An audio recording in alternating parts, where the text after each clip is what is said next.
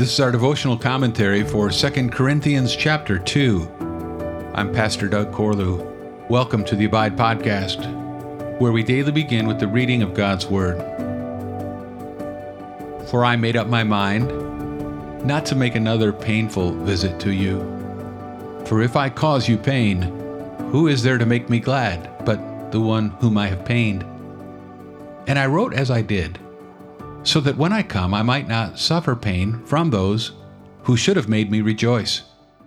For I felt sure of all of you that my joy would be the joy of you all. For I wrote to you out of much affliction and anguish of heart and with many tears, not to cause you pain, but to let you know the abundant love that I have for you. Now, if anyone has caused pain, he has caused it not to me, but in some measure, not to put it too severely, to all of you.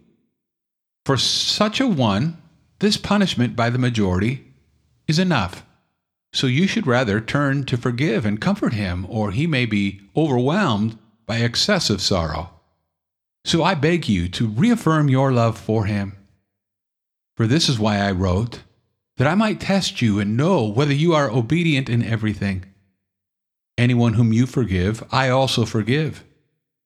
Indeed, what I have forgiven, if I have forgiven anything, has been for your sake in the presence of Christ, so that we would not be outwitted by Satan, for we are not ignorant of his designs. When I came to Troas to preach the gospel of Christ, even though a door was opened for me in the Lord, my spirit was not at rest, because I did not find my brother Titus there. So I took leave of them and went on to Macedonia. But thanks be to God, who in Christ always leads us in triumphal procession, and through us spreads the fragrance of the knowledge of him everywhere.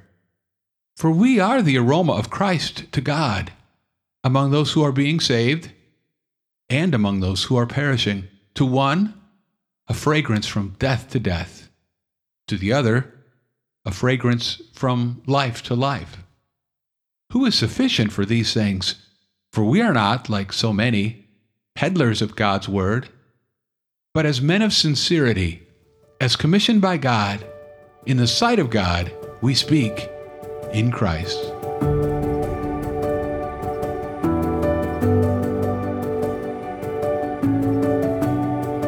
He intended to visit the Corinthians on his way to Macedonia, but Paul's travel itinerary changed. Some held it against him, but Paul insisted in chapter 1 that he was not the kind of person who says yes when he means no, or no when he means yes. The reason he didn't go was to spare them, as he puts it. To spare them from what? Another painful visit, as he says at the start of chapter 2. An earlier visit had not gone smoothly, but Paul wrote them a letter to assure them of his love.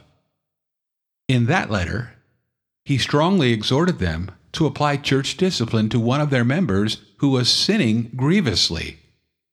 Probably the situation described in 1 Corinthians chapter 5. Paul is encouraged to hear that they have followed his counsel, and the person has demonstrated repentance. Now his concern is that these believers not hesitate to express the forgiveness of Christ and restore this brother to fellowship.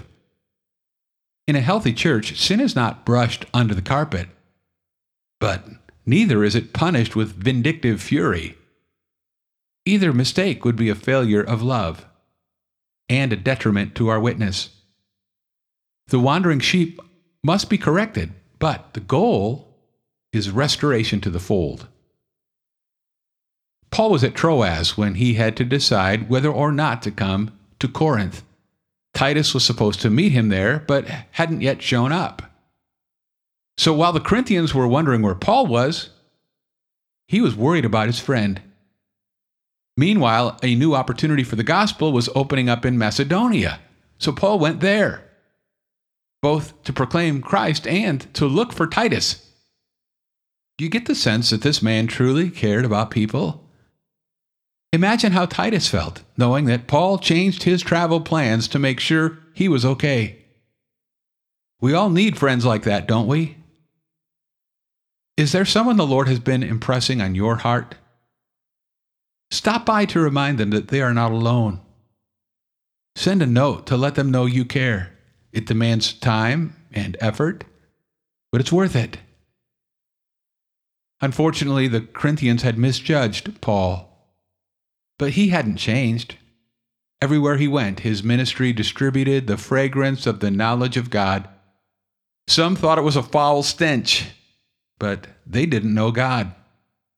Those who were saved found themselves attracted to the sweet aroma. The Corinthians couldn't help but catch on to what Paul was insinuating. Would they prove themselves to be genuine believers or not? They assumed that the best teachers would command the highest salaries, but Paul had brought the gospel to them for free. He was different, sincere, and sent by God. Thanks for listening to the Abide Podcast. For more information about Summit Church of Alta, go to summitefc.com, and I'll meet you again next time as we abide, living daily in the Word.